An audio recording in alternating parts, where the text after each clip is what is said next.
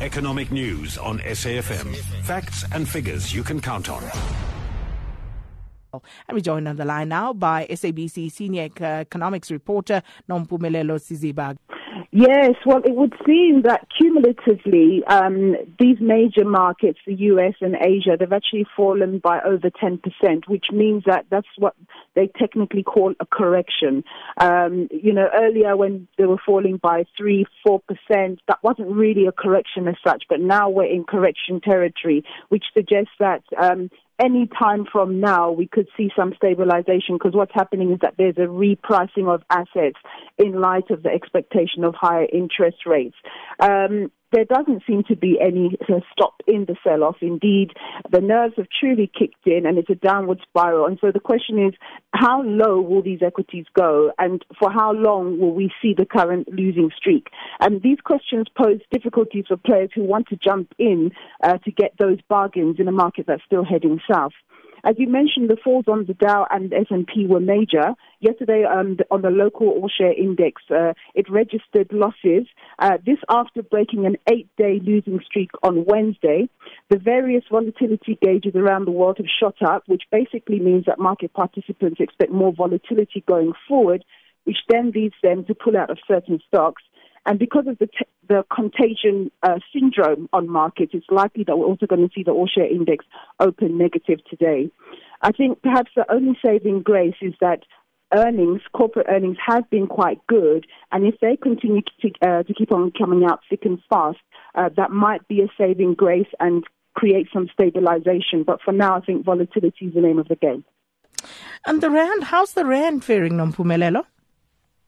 Well, the local currency has definitely lost some ground against the US dollar relative to what we saw a couple of days ago. This on the back of a perceived lack of decisiveness on when President Zuma will step down, whether it's through his resignation or a recall. This could be responsible for some of the offloading of the rand. The currency was trading as weak as 12.16 at the New York close, or even after the New York close. And also, it's now since firmed slightly. It's at 12.12, but it's well above 12.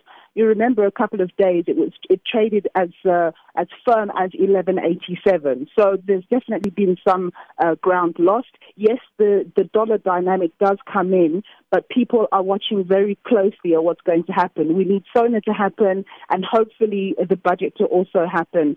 Some analysts argue that the longer this process drags on, the politically weaker and more vulnerable it will make Cyril Ramaphosa. And even once it's done, that weakened perception in terms of how he appears will affect the way he governs going forward as well. And I also saw a tweet from Bazima Shilowa warning that the ANC will pay dearly for treating the removal of President Zuma as an internal matter. That's perhaps a veiled threat about the national election set for next year. Saw that one. And also, of course, assuming it's not postponed like SONA was, the budget happens on the 21st of February, and already speculation rife about Malusi Gigaba and how he might go about filling the hole that government finances are currently in. Yes, that's right, Sakina. You're absolutely right. Let's hope it's not postponed. Yes, it's a very, very big gap in the government finances, anything between 40 and 50 billion rand. People talking a lot about VAT right now. Some economists were suggesting maybe a 2% increase in VAT. I don't know if that would be politically palatable, but a 1% increase in VAT would equate to something like 22 billion rand, which is quite substantial. So 2% obviously would be double that. So it would be a very easy way to raise the funds. But, of course, questions start to arise about the impact this would have on economic growth. Our prospects are very delicate as it is. We're not expected to grow anything more than 1.5, 1.7% this year and going forward. So they would need to strike that balance quite finely. If you remember, in Japan, they decided to raise a similar tax, a similar sort of a consumption tax. And it had the impact of completely diminishing growth in that country. So we have to learn lessons from other areas. But obviously, it's not just VAT that they're going to lob on us. If they do lob it on us, personal income tax is a possibility. But on the higher end, I think people are already feeling squeezed, and people are beginning to adopt what do they call not evasive. Basically, they're tax avoidance. They're using tax avoidance measures, which are legal. To avoid paying tax, which is not great. We need a tax system where people are going to be paying and the funds are raised accordingly, and ultimately that we have governance systems in place where people are spending the money appropriately and properly.